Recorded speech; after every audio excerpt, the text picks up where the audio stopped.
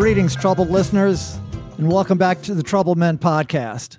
I am Renee Coman, sitting in my safe house on the line with my co-host, the original troubled man for troubled times and future mayor of New Orleans, Mr. Manny Chevrolet. Welcome, Manny. Hey, what's going on with you, man? Oh, well, I did actually take my big trip to Florida, as we had discussed on the last episode. Yeah, and I just want to say it's been nice knowing you. Yeah, I was concerned. I gotta say, even as of the day before, because I had a plane ticket. I was scheduled to fly, so I asked my wife the day before. I said, "Should I be concerned about flying like this? Would it be better to take that 10-hour drive?" And she goes, "No, you'll be fine." I thought, okay, well, she's usually very cautious. If she thinks it's going to be okay, all right. Well, that gives me some confidence. So I go ahead and I fly. Now I got to tell you, I'm sure this wouldn't be the case like Thanksgiving week or Christmas week, but there were so few people in the airport, so few people on the airplane. I had the mask on the whole time I was entered, and left, and I actually felt safer than being in the grocery store, believe it or not. Really? But it's Florida. You went to Florida, so you're fucked.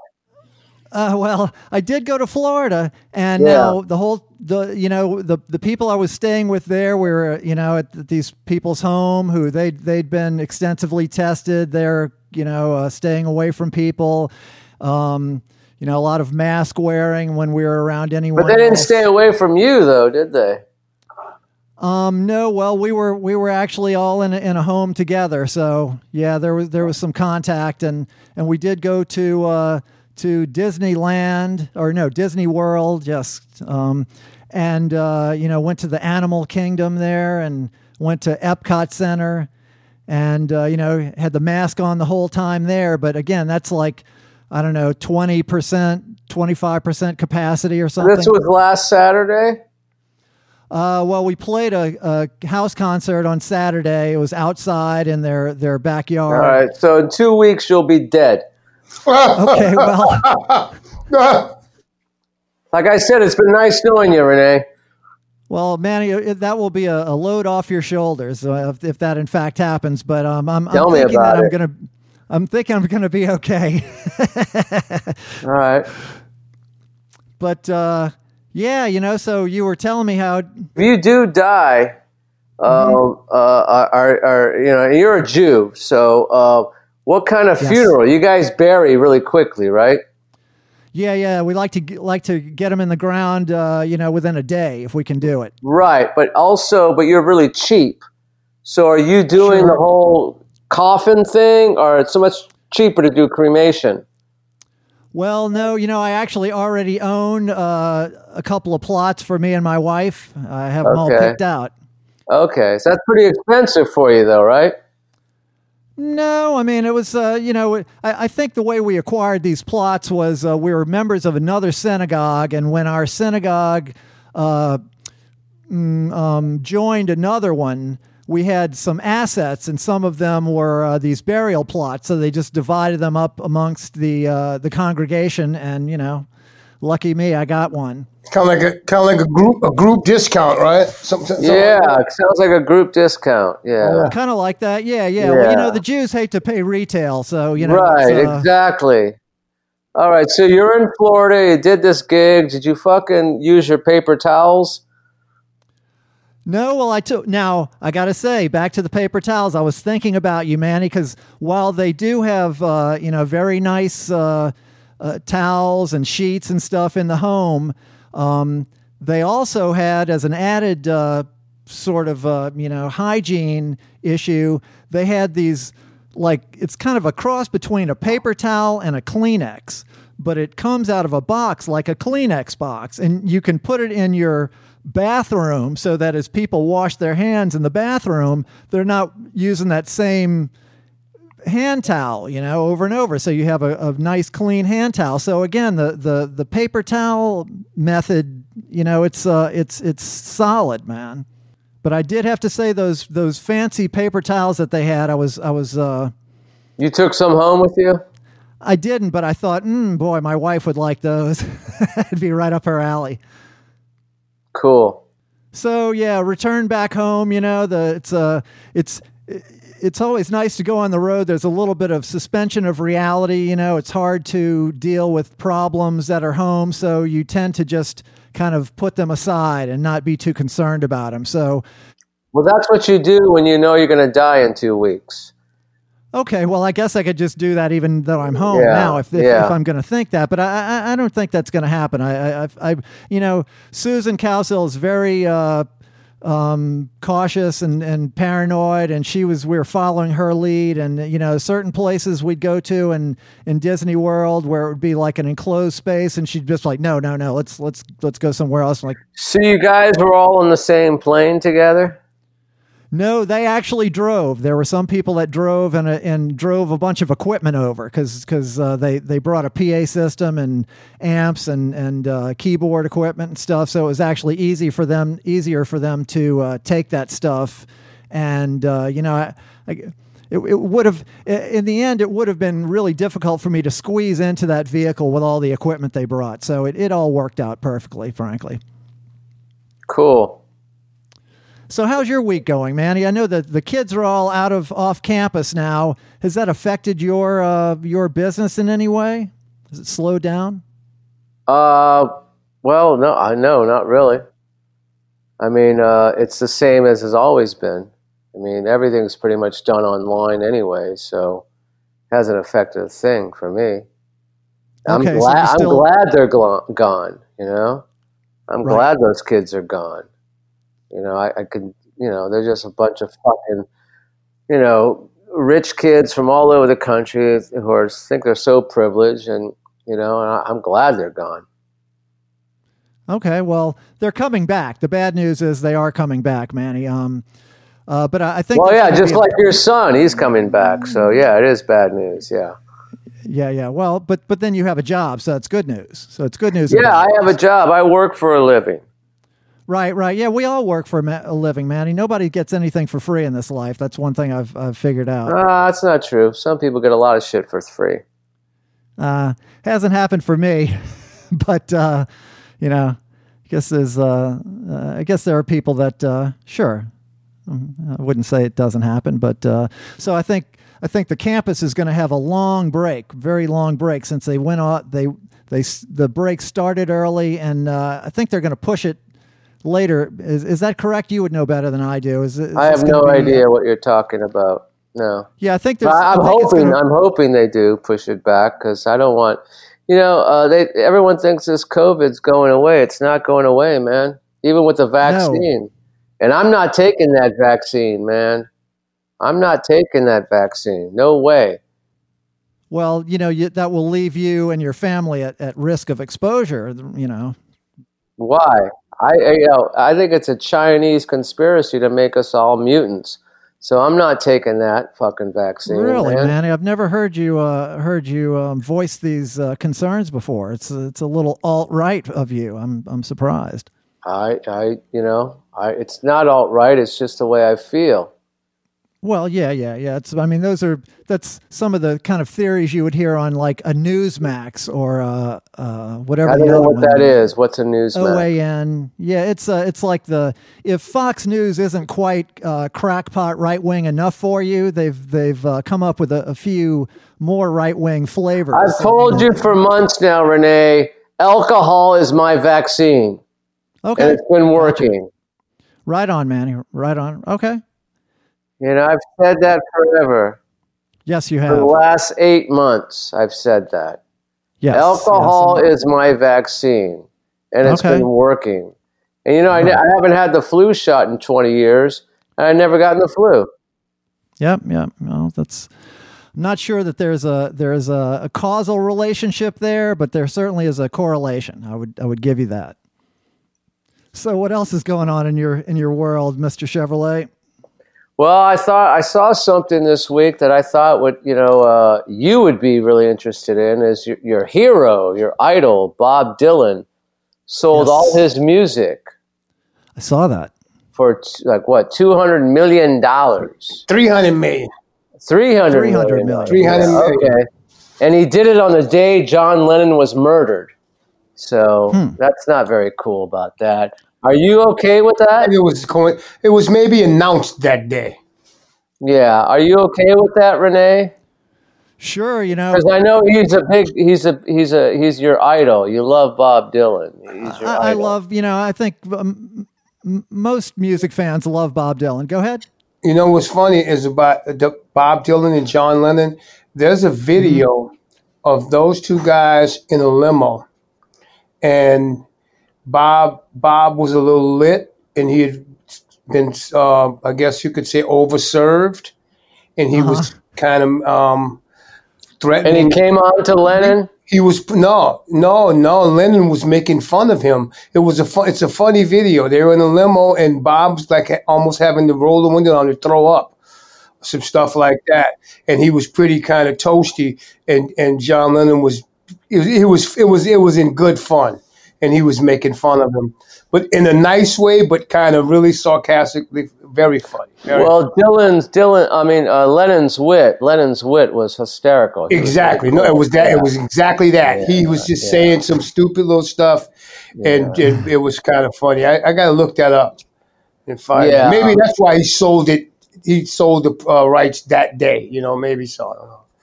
Maybe there is more than a coincidence. I don't know. Right. Bob is cheeky, you know, and he does have a long memory. So it's, while it could be completely coincidental, you know, that's possible. He might have thought, are you going to feel okay when you're a couple of years from now, when you're watching TV and you're seeing a commercial for Gas X and the song is Blowing in the Wind? You're going to be okay with that? Well, you know, Bob has already been licensing, like everybody else, licensing music for commercials for years. You know, I mean, you can see Bob out there hawking whiskey. So, you know, people used to shy away from that kind of thing, but I don't know. Nowadays, if that's the worst thing you do, that's not too bad. Bob gets to do whatever he wants. You know, he wrote the songs. It's not like buying somebody else's catalog and then, you know, doing something that you promised not to do with it. You know, he knows what he's doing. I mean, Bob won't last forever. We hope he will, but I just remember the last time I saw him play. It's got to be one of the worst concerts ever. It was, remember they used to have the nighttime concerts at Jazz Fest? Nighttime, yeah. Well, my wife had designed a bunch of the passes for Jazz Fest, so we got a lot of free tickets. And we went and saw the Bob Dylan nighttime concert. I think it was one of these auditoriums. I can't remember what it was. Right.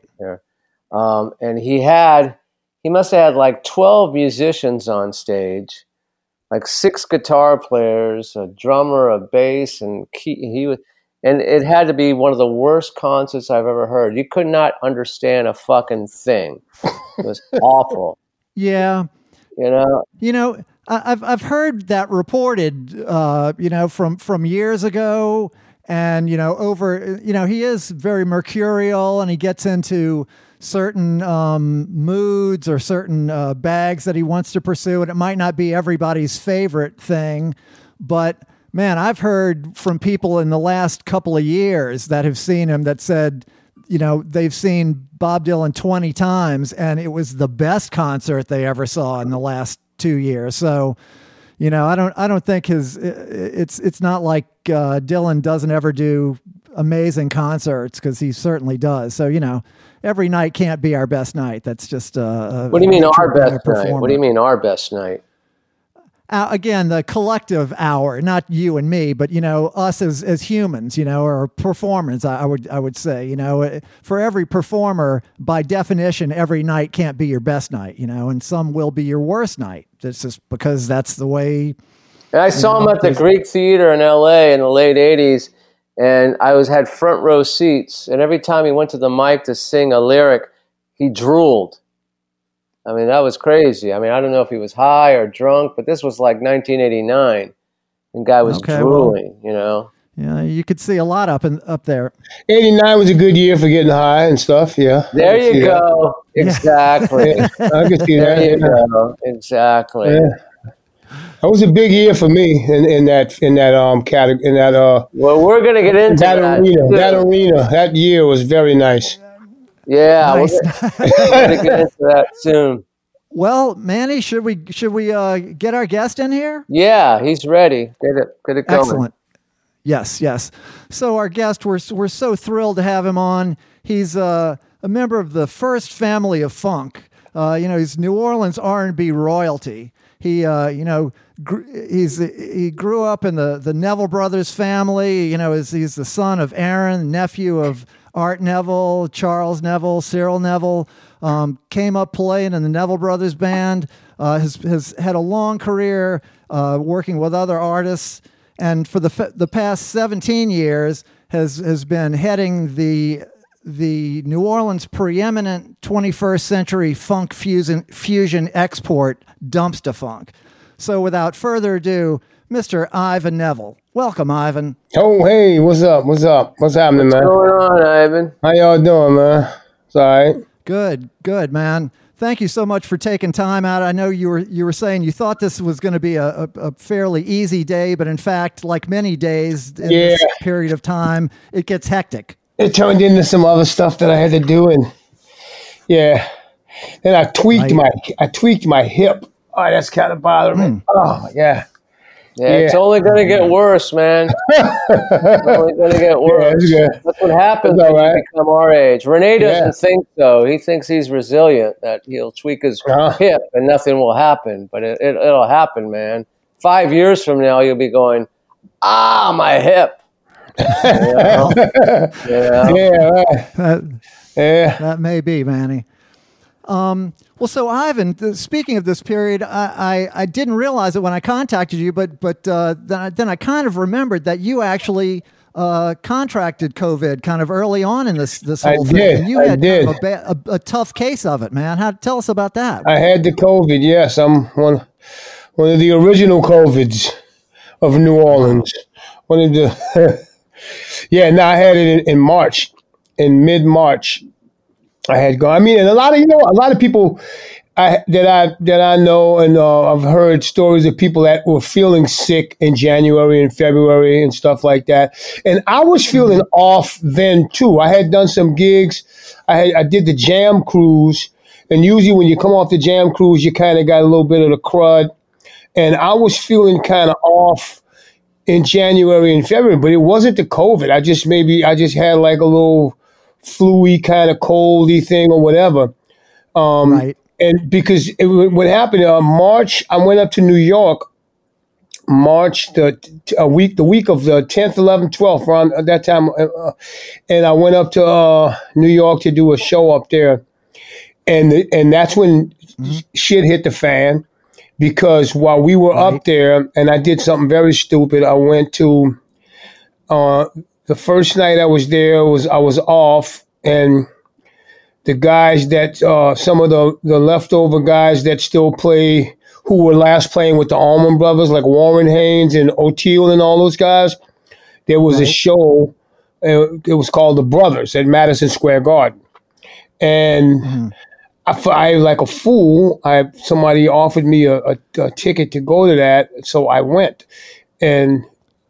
I mean, it was kind of we didn't know that this shit was going to turn the way it got. But we knew enough to say, okay, I'm going to go into the Madison Square Garden where there's like 14,000 people. If somebody's got that shit in there, I might get it. But I went to that, and then the next night we did a sound check for the show I was doing, and then we started getting the alerts on your phone telling us that the NBA had shut down. And the NBA, I mean, they were the first big deal organization to shut down, because they hadn't really started, locking shit down, and they were having events, with lots of people. So the NBA shut down and set a precedent, and everybody started shutting their shit down, and people started saying, okay, we're not going to allow events with over 500 people. That was the early kind of protocol. So we were doing this event at a theater in New York that generally holds about 3,500 people, and the night before, the NBA shut down. And so these people who were doing this event said, okay, now we got to change this event. It's going to now be a streamed event. And we're going to only allow maybe 200-300 people in there. Because of this, the COVID shit, it's coming. It's here and it's starting to move around. So we did this event, and then I got home like that Friday. That Sunday, I had a fever, and that quick. Yeah, I had fever about 101, and I was cast to the back of the house, uptown. I was cast to the back of the house. To hopefully not contaminate the rest of the family, my people over here, and sure. Unfortunately, it was to be later found out that it did get around the house because my lady ended up, having the shit as well. So basically, I knew I just assumed I had it. Because I felt weird, and I felt I had the fever, and I just felt like just odd. It wasn't like a flu that I had ever had. I've had flu and I've had colds a million fucking times, but this was different. And so the fever got gnarly, man. The fever got gnarly. I had fever upwards of 103. Wow. A couple times.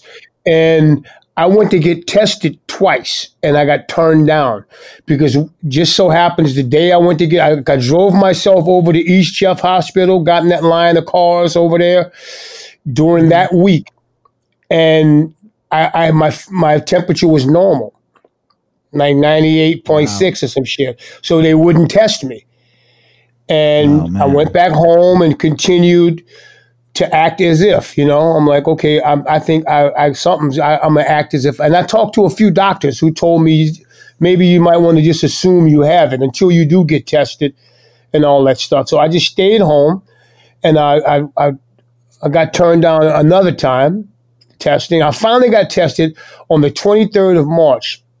By this time, I had my oxygen levels had been going low, like in the low 80s, upper 70s possibly. Stuff like that. Your oxygen level is supposed to be between 94 and 100. So that was freaking me out. Yeah, I was thrown off, dude. But luckily, a friend of a friend hooked me up, and they gave an ER doctor hooked me up with they gave me an oxygen tank. And I went to the hospital, and I picked up this oxygen. Now, when I went to the hospital, I was in a hallway, like a gauntlet of people that were waiting to get admitted to the hospital because they possibly had COVID. And I was in there. Now, I was told, go there, and they're going to give you an oxygen tank. So when I went there, they didn't immediately give me an oxygen tank. They put me in this line of people.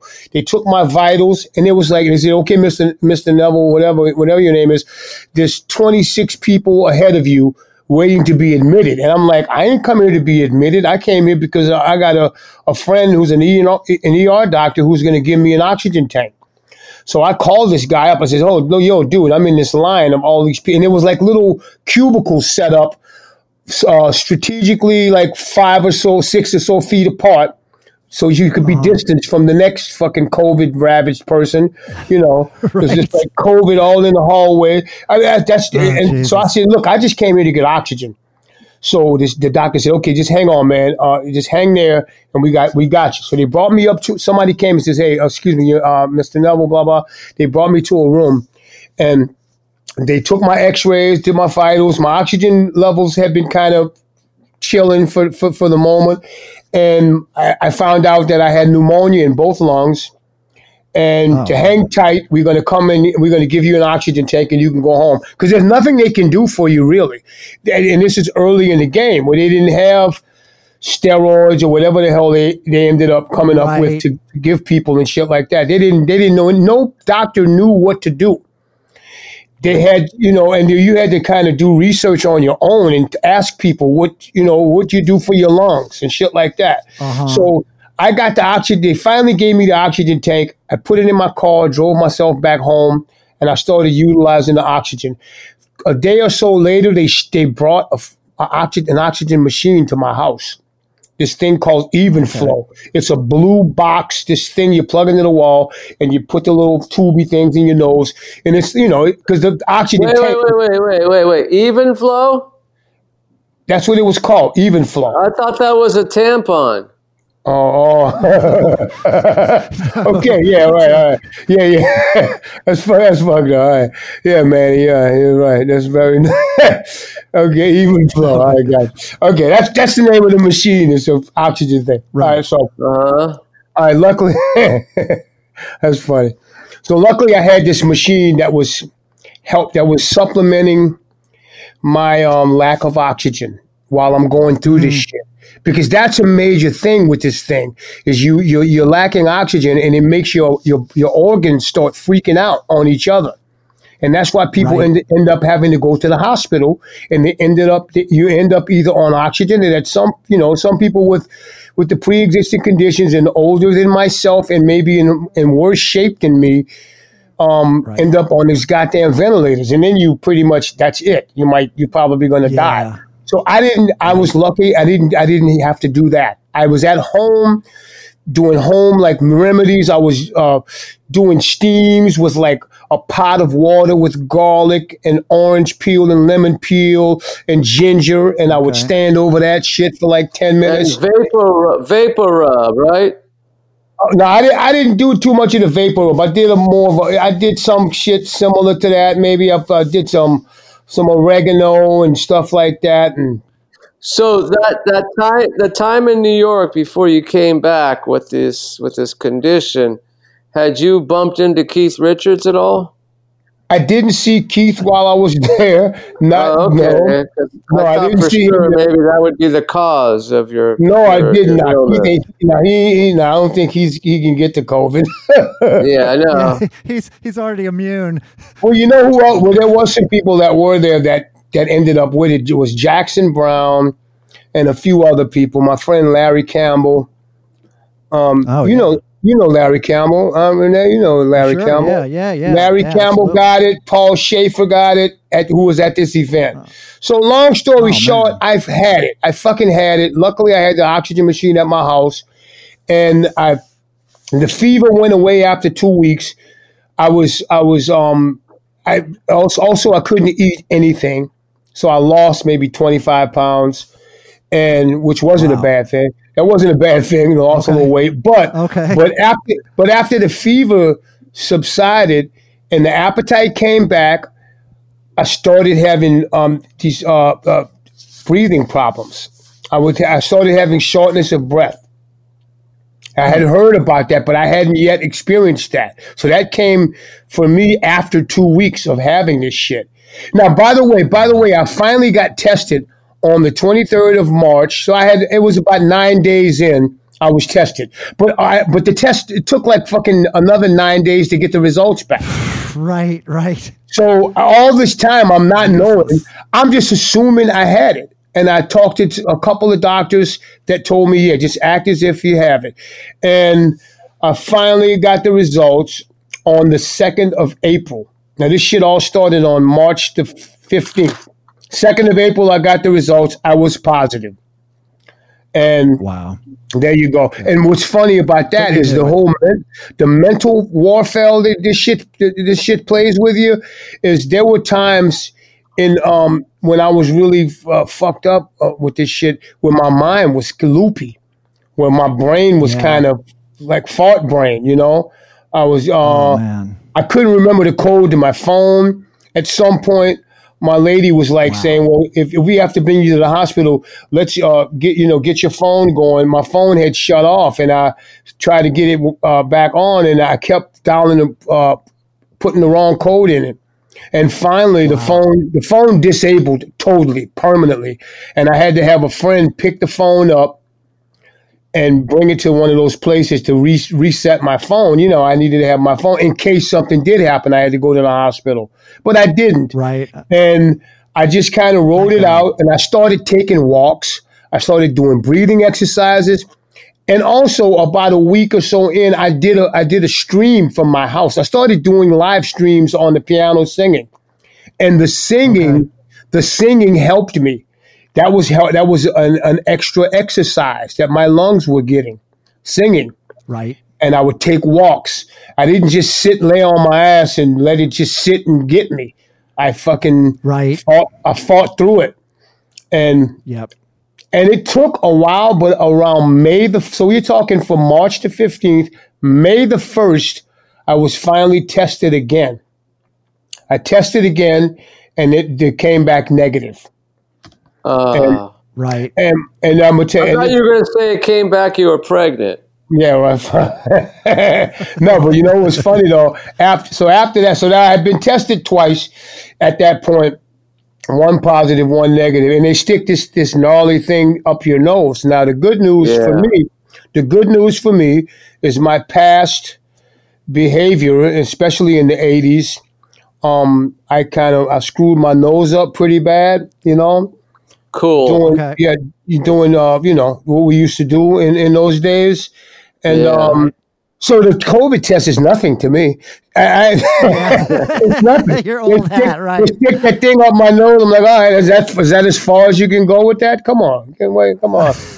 And, well, you know, I went and got tested for the first time a couple of weeks ago, and I didn't know anything about the test. I was actually told by my employers to go get this test. And I heard everyone got a Q-tip up their nose, but for some reason, this male nurse, put one up my ass. So I don't know what the hell that's about, and I haven't got the results of that one. Yeah. I haven't got any results yet. You might be pregnant, Manny. Yeah, you know what? You better check that. You better watch that. You maybe want to get one. You maybe want to get one of them even flows. Yeah, exactly. You might have to check that out. Ivan, can we circle back to you growing up in New Orleans? So did you grow up in the uptown Valence neighborhood? Yep. Born and raised right up there, yeah. And what high school did you go to? I went to John F. Kennedy for like half a year in my sophomore year, and I went to Cohen the rest, and I graduated from Cohen. Yeah. Nice. Right on, man. We always love to ask. So you went from a Catholic high school to a Jewish high school? No. Those are both public high schools. Kennedy. No, but you know what? I did go to Catholic elementary school. I went to from first through seventh. I went to St. Stephen's on Napoleon. Okay.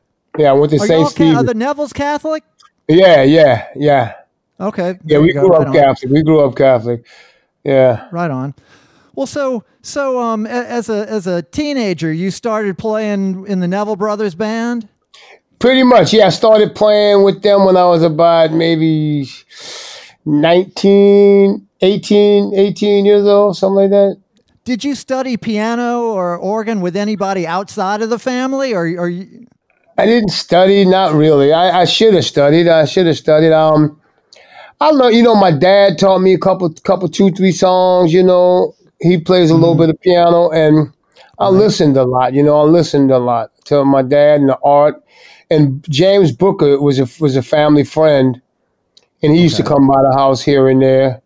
And he's a whole nother level piano player, that guy. Sure. And he actually taught me how to play Big Chief. He taught me that song, the Professor Longhair song, Big Chief. I learned that from James Booker. Okay. That's pretty much it. I mean, I just listened to all that stuff, all the Meters records, and all of the Sly and the Family Stone shit that was on the radio, and I listened to the family and the stuff that was going on in New Orleans, that shit was all around. The brass band vibe, the Mardi Gras Indians, all of that. So all of that kind of I just soaked all that stuff up, Right. Now, you and I only met for the first time when we did the session in like February or something with John Grow. And we cut that tune, that Rare Earth tune, I Just Want to Celebrate. We did that. And during that session, you were talking about like that tune and other tunes from that era, about how when you were growing up, you remember on the radio, like each each hit sounded unique in its own way. And you were, I don't know if you remember this conversation, you were talking about how, like, naming all these different songs. You said, like, Benny and the Jets, that blew our minds. We thought it was soul music. Yeah, no, there was a lot of music that was like that, and that era to me was an amazing time, because everybody, you weren't trying to sound like the other guy.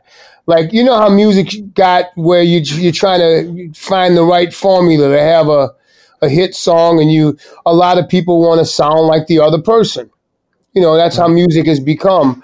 But back then, you heard a song, and up to that point, you really hadn't heard anything that sounds like that. Like when I first heard Rufus and Shaka Khan, Tell Me Something Good. When I first heard that come on the radio, I'm like, what the hell is that? Yeah, it blew our minds. We couldn't even figure out where the one was. Exactly. And then when you heard Benny and the Jets, they had a vibe. Like, what the hell? What is that?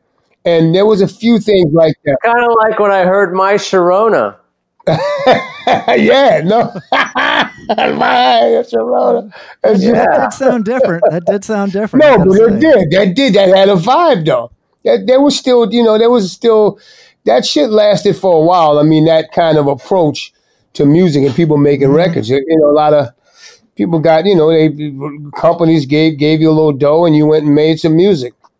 And they wouldn't be so, they weren't so heavy-handed with the creative. They let artists be creative. Right. They had enough money in the system to where they could throw some around, spread some around, and see what happened. They said, go make a record, and then you had people that would come out with a song, and you maybe never hear from them. Like there was this one, you made me think of it. There was another song that just sounded different from anything else that was on the radio, and it was a cool tune. It was this guy named David Essex. He had a song called "Rock On." Rock on. Yeah, kid, rock and roll, rock on, ooh, my soul. You're right. That sounded totally different from anything. Jimmy Dean, that was badass. You know what I'm saying? That was like, what the fuck is that? Yes, when you heard that. I think that song was covered by a bunch of artists. So wasn't it? A few people did that. It was actually a bad cover. I think Frank Sinatra and Billy Idol did that song. And Billy Idol. I know for sure Billy Idol. I could picture Billy Idol doing that shit. Yeah, I think so. Yeah, that was a good call on his part. Nah, but there's music from that during the, I would say from the late 60s through in the early 70s. That was a hell of a period when it was, a lot of great music came out during those times. And at the same time, like those early 70s, I loved like a lot of the soul and R&B groups, like national acts. They'd have like a soul record, but then it would have the rock guitar solo in it, like Earth, Wind and Fire or the Ohio Players or something, Right. Start introducing the hard rock guitar. I guess they were trying to cross over, Absolutely. You know what was funny? Okay, now that what was funny, like when you saw a band, usually you would picture like if that's what. Check it out. When I saw Sly and the Family Stone, right, and I saw all the there was like black folks, a couple of white boys, there was a couple of females in the group. It was a multi-racial, gender. It was cool. And the funny thing was usually when you had like a bunch of brothers and you had one white cat in the band, the white dude was usually the guitar player. Right. Okay. Right. Yeah. But that's when I saw Fly and the Family Stone, the white dude was on drums. I was like, damn, what the hell is this? And that shit, they was funky. They were funky too, Right. Yeah. I love that, man. Yeah. Fuck, man. Well, so you wind up being on these big stages. How do you first cross paths with Keith Richards? The first connection was made through the Meters. The Meters opened up for the Stones in '75. Right. And they did some dates with the Stones. In France, in Europe. They did the European tour. Yes, they did, and they did a couple of dates in the States, but they did more stuff in Europe. They did a whole tour with them in Europe, and that was the first connection. And then when the brothers were together, and when I was with the brothers in like 1981, we opened up for the Stones as well. Nice. That was a Tattoo You tour, right? I think that was the I think that was. But you guys opened for them in Europe, not in the States, did you? No, the brothers, we did dates in the States. Was that which record was Start Me Up on? Tattoo You. Okay, that was the Tattoo You tour then. Cause Start Me Up, it was Start Me Up and all that shit. Right. Well, yeah, because that was the '81 tour. That was '81. Yeah, and I saw that tour, but you guys didn't play in LA because I saw 4 LA shows. Yeah. You know what? Prince was on one of those shows in LA. That was one. Prince was. It was. He got Prince. booed off. He got booed. He got booed off. Yes. Yeah, that was the same year. That was that year. Now I know exactly the shows we played. We played in Louisville, Kentucky. We did 2 or 3 shows in Chicago, and we did a show in New Orleans at the Superdome. Okay. And it was the Nevilles, George Thorogood and the Destroyers, and the Stones. Don't you think Charlie had a lot to do with getting the opening acts? Because he's the one who discovered Prince for the Stones, not Keith. Charlie Watts. You know, I don't know, but I know that at some point, I know Keith was a big fan of my dad, and he was a big fan of the brothers too. But I don't know which one it was. But I know that like I said, the Meters made that initial contact, and then when the brothers opened up, we ended up doing at some point later on, maybe the year later that year or the year after, we did we went up to New York, myself and my dad and my 3 uncles, Art, Charles, and Cyril. We went up to New York and we visited with Keith and Ronnie Woods. Yeah, and we went and played a little bit in the studio and fooled around, and that was like the more casual meeting with them. And I had met Keith and them out, on that tour, but this was more of a personal kind of hang. And after that is when, about a few years, I would say in 85 maybe. 85, I ended up, I had been playing with Bonnie Raitt. I had been on tour with Bonnie, and we were in New York. And her tour ended, and I ended up staying in New York, and the Stones were making this record called Dirty Work. Yeah. Dirty Work. It's horrible. Yeah, it's one of their worst albums ever. Right. Go ahead. You know what? Hey, I'm on that record, so I don't care how bad it was. It was probably one of the it's definitely not. Well, it was known as one of the best Stones. Yeah, obviously, it's one of the. It was when Jagger's, Richards couldn't stand each other. They had enough of each other, and Mick was doing his solo shit. Keith was deciding to do some solo shit, and they had to release a record. And if you read Keith's biography, he says, there's a lot of good songs on it, but Mick's not there, I'm not there, and the music suffered. Well, what happened was there was one night that I was there that they were all in there. Charlie wasn't there, but Keith, Ronnie, and Mick was there. But the other nights, it would be Keith would go in the studio by himself, or Keith and Ronnie would go in, or Mick would go in by himself. So for good, bad, or indifferent, I'm on that record. And all right, hey, it's nice to be on any Rolling Stones record. No, listen, I played bass on a song on that record. That was one of the most thrilling credits to me that I'm most proud of. Now check this out. But that's when I kind of hit it off with Keith.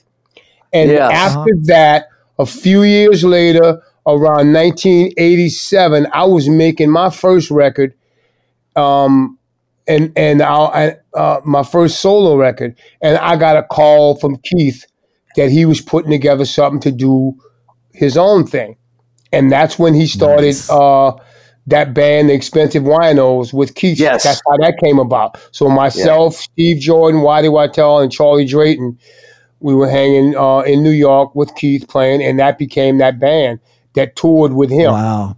So that's kind of how the whole connection was made. That was, I saw that tour. I saw 3 shows of that tour. And that was one of the most exciting concerts I've ever seen in my life. I mean, I'm a huge Keith Richards fan, but it was beautiful because I saw you guys at the Palladium in Hollywood like 4 nights in a row. Hey, do you know that they just re-released that? They just remastered live at the Hollywood Palladium. Yeah, it was an amazing show. It was an amazing show, and that was a fun night. Believe me. But his second album, which I don't think you're on the second album, are you? Oh, I'm on the second album. Actually, more than I'm on Talk Is Cheap. Talk Is Cheap is the first one he did with that group. Yeah. I'm on about half of that because they used Bernie Worrell from Parliament Funkadelic from P-Funk. Yeah, right. Bernie's on a few things. Bootsy's on 1 or 2 things. Yeah. Bootsy Collins, and they had there's a couple of tunes where there are no keyboards, and there's a couple of tunes that maybe Keith or Waddy played a little thing. And Buckwheat Zydeco is on that record. Right. Yeah. Oh, wow. If there's like 9 or 10 songs on that record, I'm on like 5 or 6 of them on Talk Is Cheap. But this next record, Main Offender, I'm on that whole record. Main Offender, yeah. Main Offender was the second one. I'm on all of that. Did you tour for that record? I toured for all the tours he did with that stuff. Okay, because on Main Offender, I had got, I'm from Los Angeles, and I got hired by the label for promotions. And I went to interview Keith down in Long Beach, California, when he was doing the music video for Wicked As They Come or Wicked As It Seems. Wicked As It Seems. Yeah. So I went to interview him to promote the record. And, of course, I get there at 4 o'clock in the afternoon, and Keith doesn't show up until 1 a.m. Oh, yeah. 1 in the morning. Oh, that's 8 o'clock. Yeah. Right. Yeah, the whole crew's waiting. And and they tell me to go in his trailer because it's a video shoot, so every star has their trailer. And I'm in his trailer with the camera crew waiting for Keith to show up. And we're bored, so we start opening like drawers in the Winnebago and the refrigerator. We start opening things. And what do I see? Ivan is Keith's writer. He's got his writer for the video shoot. Mm-hmm. And you know what his writer says? What? It says, Stoli, orange juice, ice. Oh, is it not orange juice, Orange Crush? Was it Orange Crush or Orange Soda, Fanta Soda?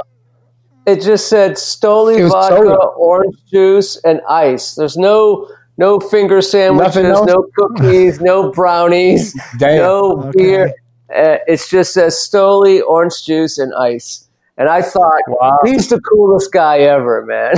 He's just the coolest guy ever. You know, Manny, that brings us to a good turning point here because Ivan, we always take a little break in the middle of the show to get new cocktails, and I definitely need one, Manny. Okay, yeah. So Ivan, can you hold on and get yourself a libation, and we'll be right back. Wait, I'm gonna have some water while y'all guys. Okay, we'll be right back.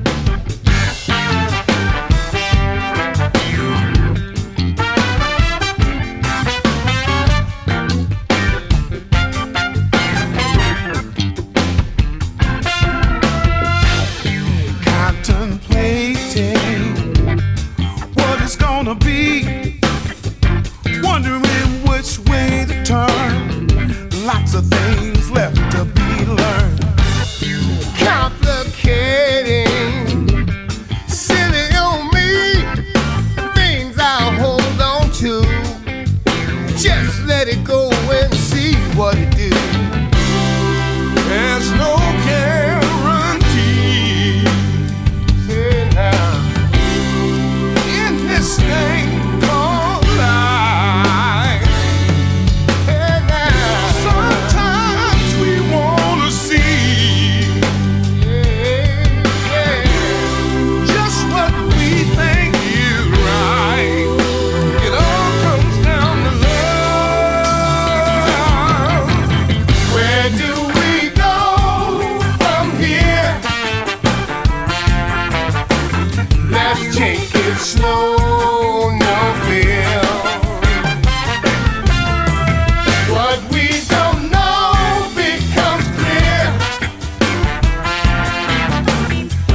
baby, let's go somewhere. And we're back. Back with Mr. Manny Chevrolet. I am Renee Coman, back with our guest, Mr. Ivan Neville. Now, Ivan, I'm not sure you're familiar with this terrific product that the Troubled Men podcast has been affiliated with for a few months, but Manny, why don't you tell Ivan all about this terrific product? Ivan. Can Yo. you hear me, Ivan? I hear you, Manny. I'm gonna tell you something, man. I'm gonna tell you about a great product that we've been endorsing for the last 6 months or so. It's called the Velo Bar. Have you ever heard of the Velo Bar, Ivan? No, what's the Velo Bar? What's that? The Velo Bar is a CBD protein bar. It's got 25 milligrams of CBD per bar. And you like the CBD? Do you know what the CBD is? Yeah, I'm familiar with it. Yeah. Yeah, well, we're promoting and we're being endorsed by the Velo Bar, which is a healthy protein bar made up of plant-based protein superfoods ingredients like pumpkin seeds, hemp hearts, and chia seeds, and most important, 25 milligrams of CBD. And you know what? Right now, it's a great bar to have because this has been such a fuck year for everybody. Everyone's so stressed out. Who doesn't need some stress relief right now? The whole goddamn world's freaking out, Ivan. Yes. It's a great breakfast bar. It's a great breakfast bar. It's great after a workout. It's great after doing some yard work. It takes the stress off. And I'm telling you, man, it's got 2 great flavors, peanut butter and dark chocolate.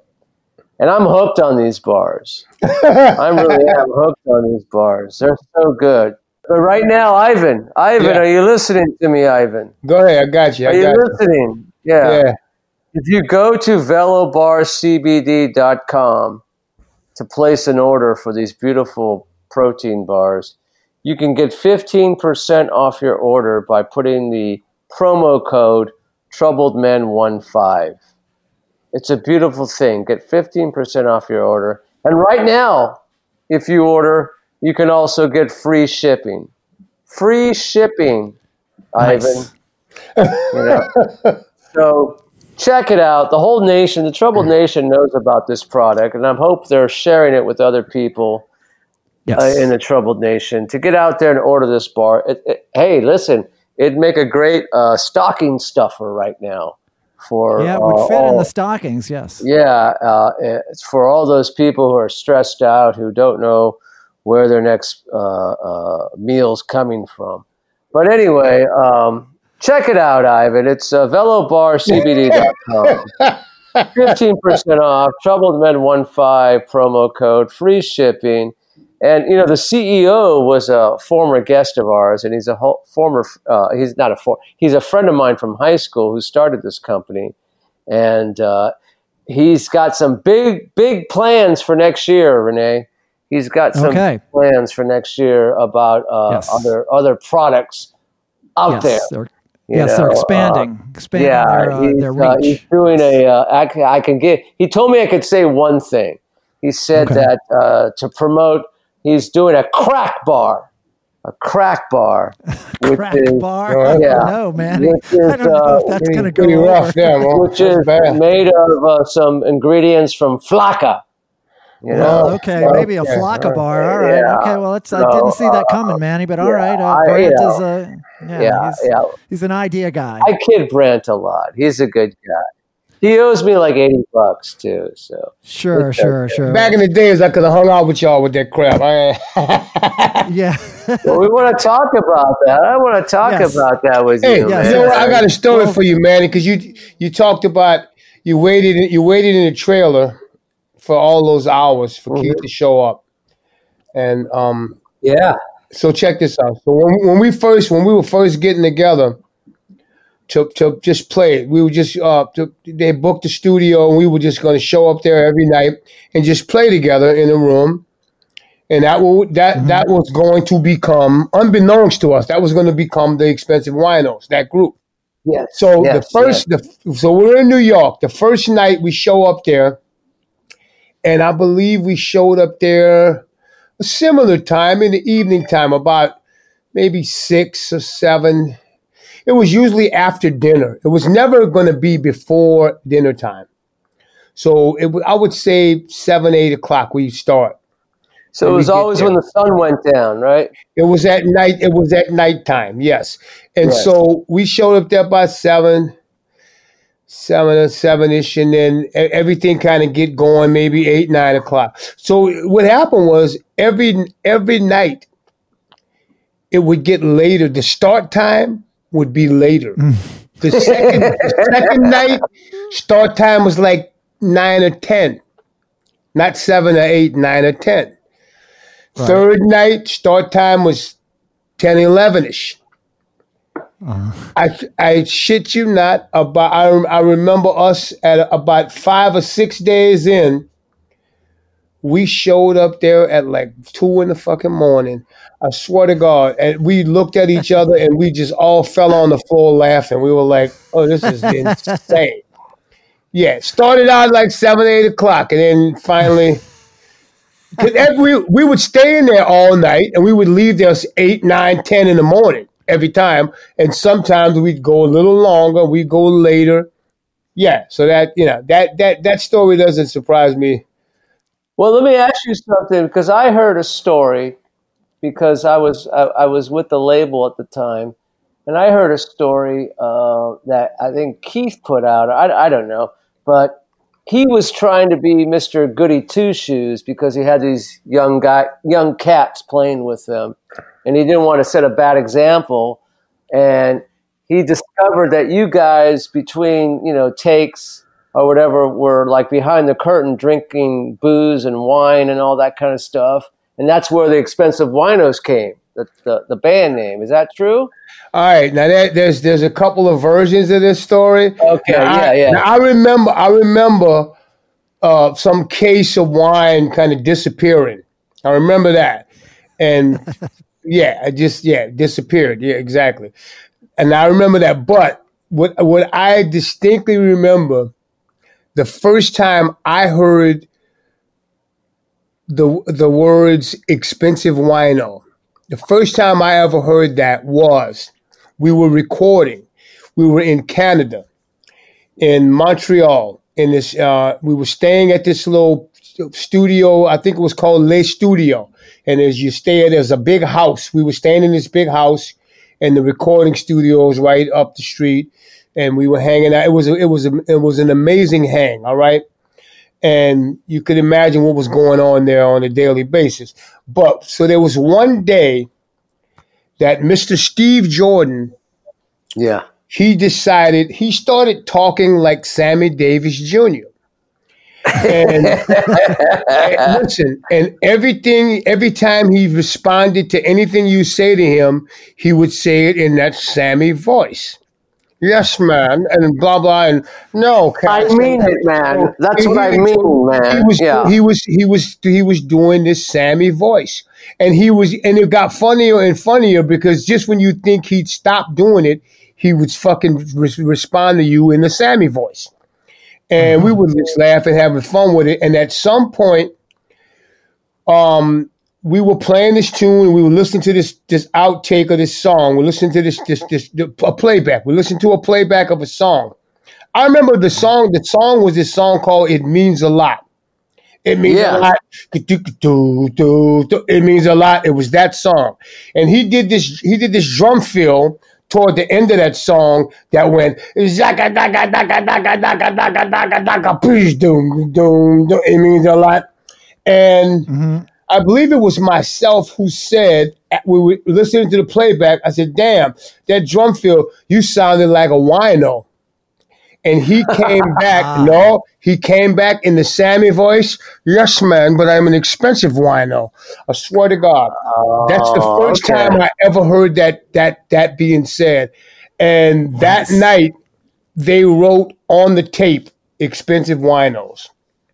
On the box of the tape, I swear to God. Now I do recall some wine disappearing somewhere a case of wine that was supposed to be, and there was some expensive wine too, like some Rothschild, some shit, some crazy side. Right. I remember drinking some of that shit, and I remember a lot of it disappearing. But the first time, like I said, yeah, that's the first time I ever heard those words spoken. Expensive wine was out of Steve Jordan's voice, talking like Sammy Davis Jr. Well, what about Sarah Miles? She played. You mean Sarah Dash? Sarah Dash. Sarah Dash. I'm sorry, Sarah Dash. Yeah. Sarah Dash was a member of LaBelle. She sang with Patti LaBelle and LaBelle. Right. Well, I always thought you were there, but like that tour. I mean, she was on that tour. Yeah. And I always think about women on tour, especially with the stuff that goes on, sex, drugs, rock and roll.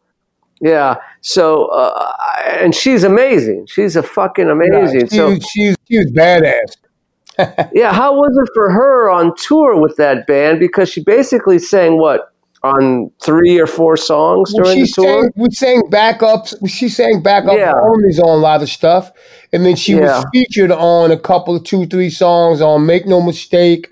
Mm-hmm. We used to do Gimme Shelter. She was featured on that. And maybe we did Time Is On My Side. She sang that. But she sang backups on a lot of other stuff too. But nah, man, she was a badass, man. I think she would have to be with a bunch of you. She held her own, bro. Wasn't nobody. Okay. Yeah, she can handle herself. Yeah, no, she handled herself. Believe me, Sarah Dash. Yeah, yes, indeed. Right. Well, man, what an incredible band! I remember seeing that band, and like on some tunes, Steve Jordan and the bass player would switch. Like Steve Jordan would play bass, right? There was one song. Check this out. There was one song where Steve played bass and Charlie played drums. I played bass on at least one song. I played bass on "Could Have Stood You Up" when we played live. Yeah, and then I played guitar on like 2 or 3 songs on Lil T&A and Happy, and maybe one other thing I played guitar on. It would be like 3 guitars, me, Waddy, Keith on guitar, and yeah. But Steve and Charlie did switch up often as well. Yeah, we were that kind of band.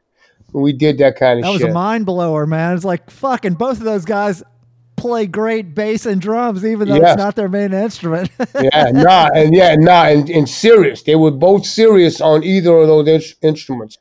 Yeah. Right. I was reading this article today from 2005, and there was a great quote from you, a pull quote. It said, "If Keith Richards tells you you're a little too out of control, you're in bad shape." At some point, did Keith tell you that you were too out of control? Well, it was kind of like basically, there was a period, there was a time, it was a lot of time where I used to do some gnarly shit, and I smoked bass, and I used to smoke crack and all that kind of shit. Yeah. And he couldn't stand. He hated that kind of shit. He didn't like that. He knew I was into that shit at times, and there was times when I would show up when I would be more inebriated than most everybody around. And if you can outdo certain people in that field, namely my man, if you can outdo people, if you can outdo some of them, you in bad shape. You ain't, if you can have that man tell you, Ivan, you're a little too fucked up. If he could say that to you, you got some issues. So when Keith is the voice of reason, it's time to check yourself, right? If he has to tell you you're too fucked up, you got a problem. And I mean, that's part of, that hit me hard, I fell asleep one time at a Stones show. I was supposed to sit in with them at Giant Stadium when the Rolling Stones were on the Voodoo Lounge tour, and I had played on that record on Voodoo Lounge, and I went out to meet upon Keith's request. I went and met them in New York and hung out with him at Giant Stadium, and I was going to sit in and play a song with the Stones that night, and I got too fucked up, and I passed out in the dressing room, and I missed the show. I woke up and the show was over. So, oh man, that was one that was pretty bad. And you woke up and the Giants were kicking off, right? Against the Dolphins. Yeah. No, I woke up and they were tearing the stage down. It was like they were gone. It was over. Oh, I know, but he can't hold that against you. He's done that a million times, I'm sure, you know. But that was something for you, for yourself, that you thought, this is not what I want to be doing. So was that kind of because I know you've been sober for like 21 years at this point. Is that? Yeah. That was that was a big deal. That hit me pretty hard and made me kind of pretty depressed for a while, and I just kind of beat myself up for a good little while after that, you know, and that could tend to happen. Something like that. That didn't make me stop because I didn't stop. I ended up stopping in '98. Now that happened around '95, something like that. Voodoo Lounge Tour was '95. Voodoo Lounge Tour was a great tour. I saw that. It was great. And I ended up playing with him. I played with him in New Orleans on that tour. One song. Yeah. And by the way, you know what? I just got to tell you, I got my big time claim to fame with the. I got it. I know I'm the only person to do this. I opened up for the Stones twice in the Superdome. Oh, cool! In 78, in 78. The Brothers in 81. 81 tour, yeah. And then Dumpster Funk opened up for the Stones in the Superdome. What in 20? What was that? 2019. Last year? 2019. Yeah, I saw that. I saw that show. It was tremendous, man. Yeah, it was a fucking fantastic show. So man. I opened up for the Stones twice in the Superdome. I'm the only person to do it. With two different bands. Very cool. With two different groups. Yeah. So, did you have any kind of relationship with Jagger? You know what? I know he knows who I am. I know him, but I don't really. He's very close to the vest. You know, I've never really been like jam tight with him. Now I did have a hang with him. I had one hang with Mick Jagger, and this is kind of a funny story, but it's kind of a heartbreaking story as well because the guy that facilitated our hang is no longer with us. It's this guy. He was a very wealthy guy who killed himself this year. In I think it was in this past June. This man, his name's Steve Bing. Steve Bing he financed a bunch of films and stuff like that. You remember the Stones live concert documentary film Shine the Light? Yes. This guy is the guy that financed that film. Martin Scorsese directed it. Yeah, Scorsese. Yeah, okay. Yeah, so Scorsese directed it. Yeah, I know who Steve Bing is. Yeah, Steve Bing. He jumped off the goddamn building. He jumped out of his building this during the pandemic. Anyway. God may he rest in peace. Steve Bing. We were hanging in New York during the time of the Shine the Light thing. And they had the movie premiere of the movie The Departed, Martin Scorsese flick with Nicholson and DiCaprio. Yes. Well, there were Stone songs all over that flick, right? Yeah. And there was this big dinner, and Steve Bing was a good friend of mine, so he invited me come meet us at this restaurant. And we having some food, come meet us. I went over there and Mick was there. And after the dinner happened, and a bunch of people showed up there, like DiCaprio and some of those guys showed up there, blah, blah. But then Steve Bing told myself, Bernard Fowler, and someone else, he said, we're going to go to the Marquee Club in New York. We're going to go to the Marquee Club. And so I said, sure, I'll go. And I got in the limo, and it was me, Mick, Bernard Fowler, Steve Bing, and someone else was with it. I think it was Stacy Michelle. She used to be Stacy Plunk. So, anyway, we got in this limo and we went to the Marquee Club. And me and Mick, that was the only time I ever really hung with Mick. without just being around the whole group or being with Keith. And it was a fun time, man. And we went to the Marquee Club, with the velvet rope and all that shit to get in there. People standing outside the line. We pulled up around the back. We went through the kitchen. We came in the club, and then there was like a booth and some area roped off for us to hang. And Mick Jagger's in the party, so there was some big time cool treatment and all that shit. And then the funniest thing was, there was probably a group of like supermodels like kind of standing nearby, and I don't know if they just posted up there, or it was like the word Mick was showing up, and you got to have that kind of eye candy around when he's hanging. And there's like about 5 or 6 these fucking supermodel chicks like standing on the dance floor.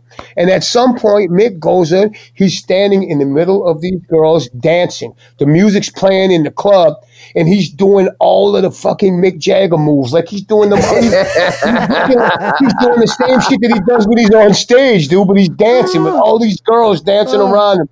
I was laughing so hard. I'm like, oh my God, look at Mick. He's fucking doing it. Turn it off, man. He was dancing. It was like he was on stage, man. And my friend Steve Bing was just like was grinning from ear to ear. That was like that guy loved doing shit like that, putting together a hang. That was one of that cat's gifts, was putting people together. It's too bad he's not with us anymore, but yeah.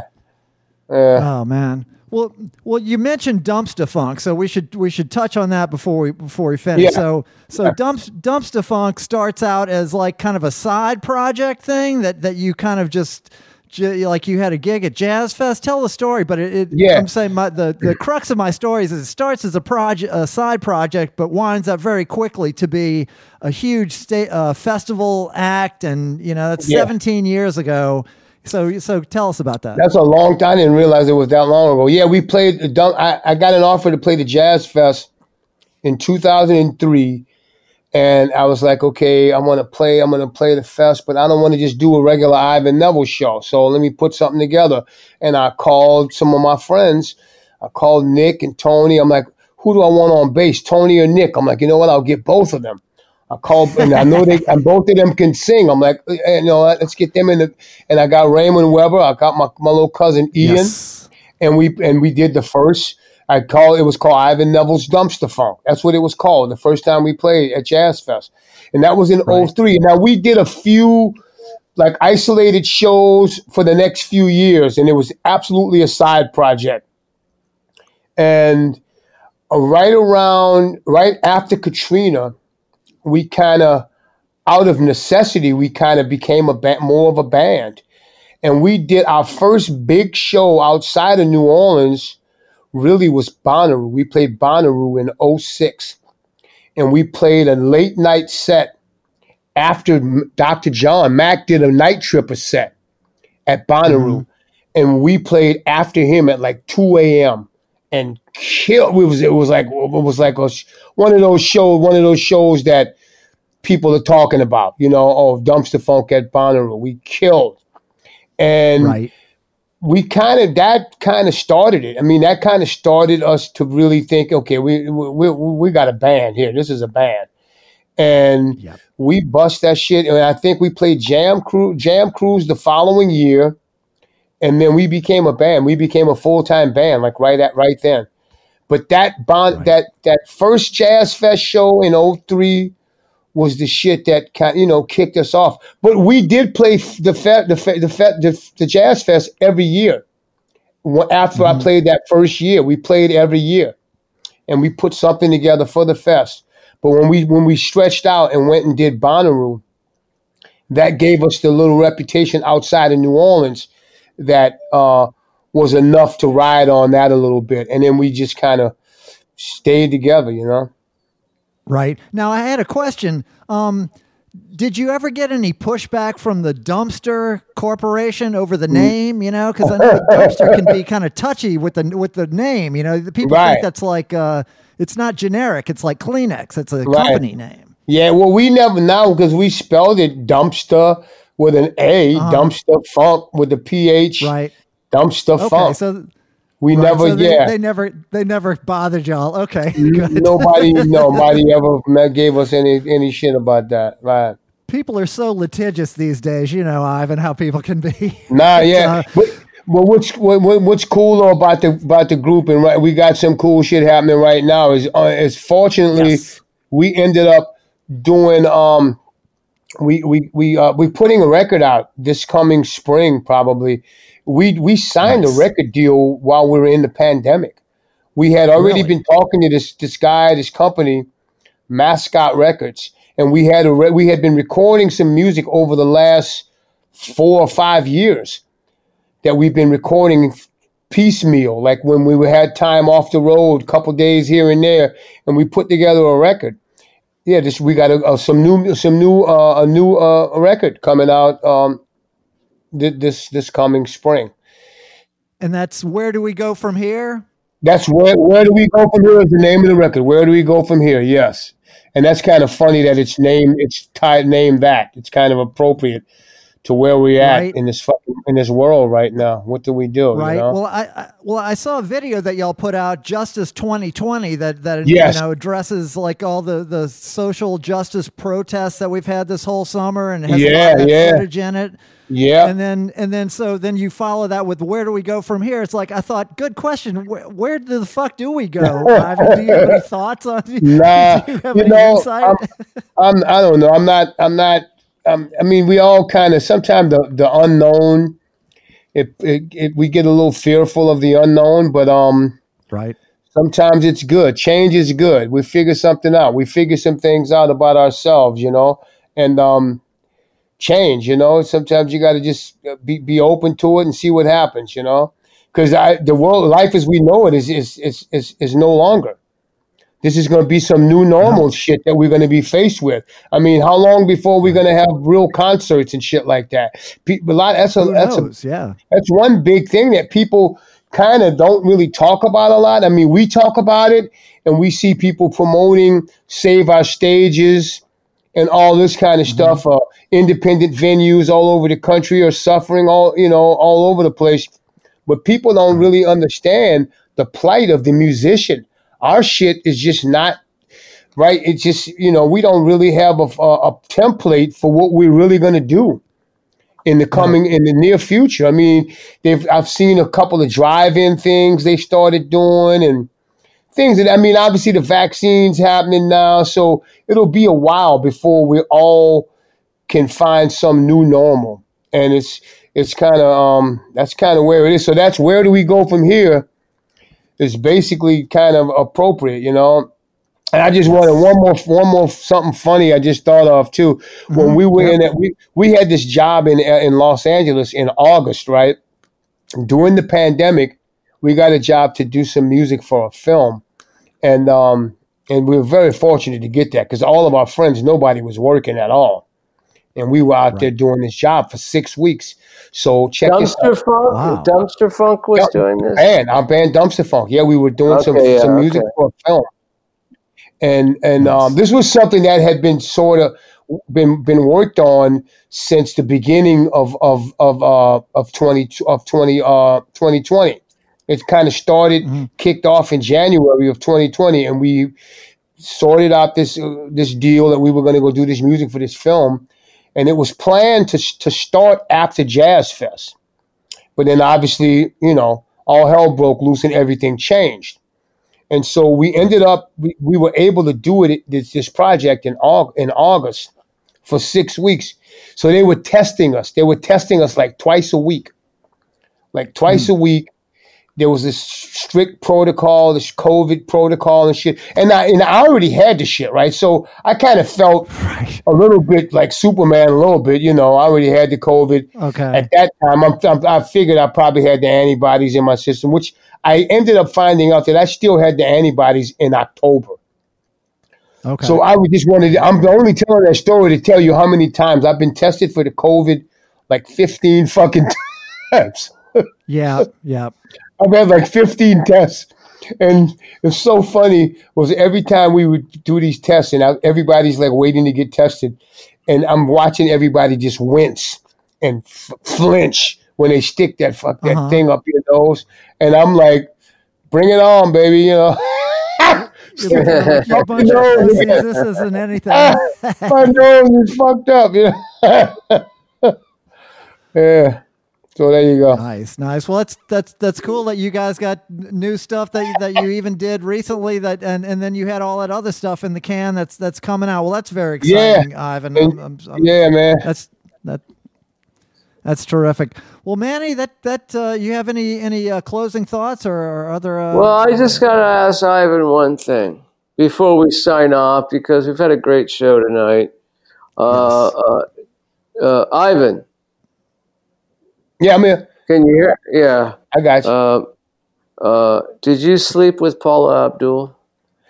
Oh, Manny. No, you know what? No, man. No, I played on her record, and you know what? She wasn't even in the studio, dude. All right. She wasn't even in the studio. She was a Laker girl in the 80s when I was, I'm from LA.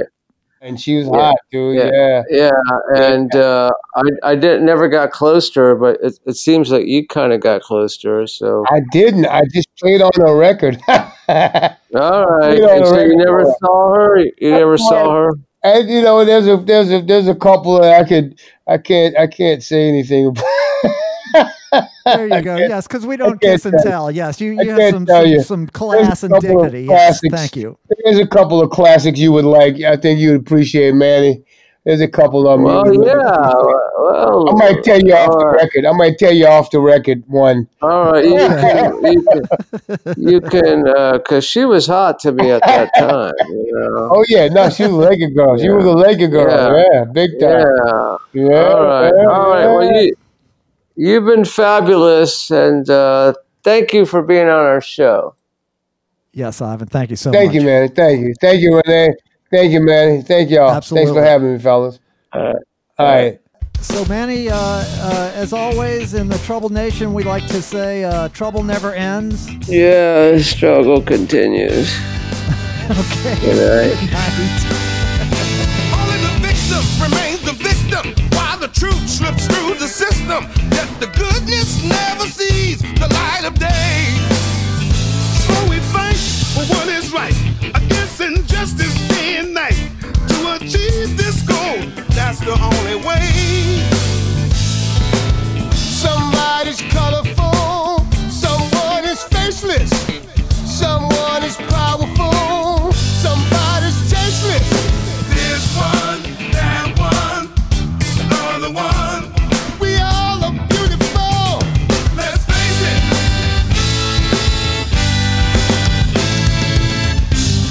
If you ask me my name, I'll tell you the same. Justice. We're looking for truth to save all of you. Justice. To stop the radical whim strike, which matters to every life, then we'll see the end of all that is wrong. Change your mindset, change the law, change the concept, even the flaws. So together we can all stand tall. Somebody's colorful, someone is faceless, someone is powerful, somebody's tasteless. This one, that one, the other one. We all are beautiful. Let's face it.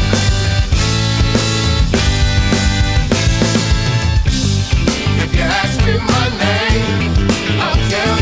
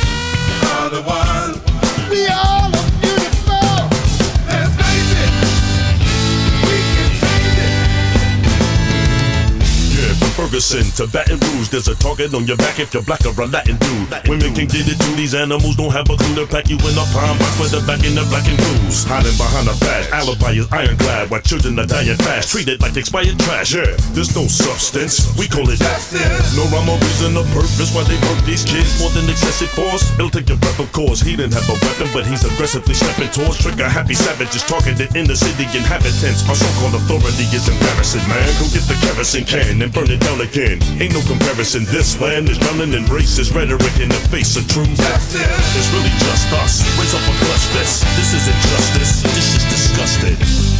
If you ask me my name,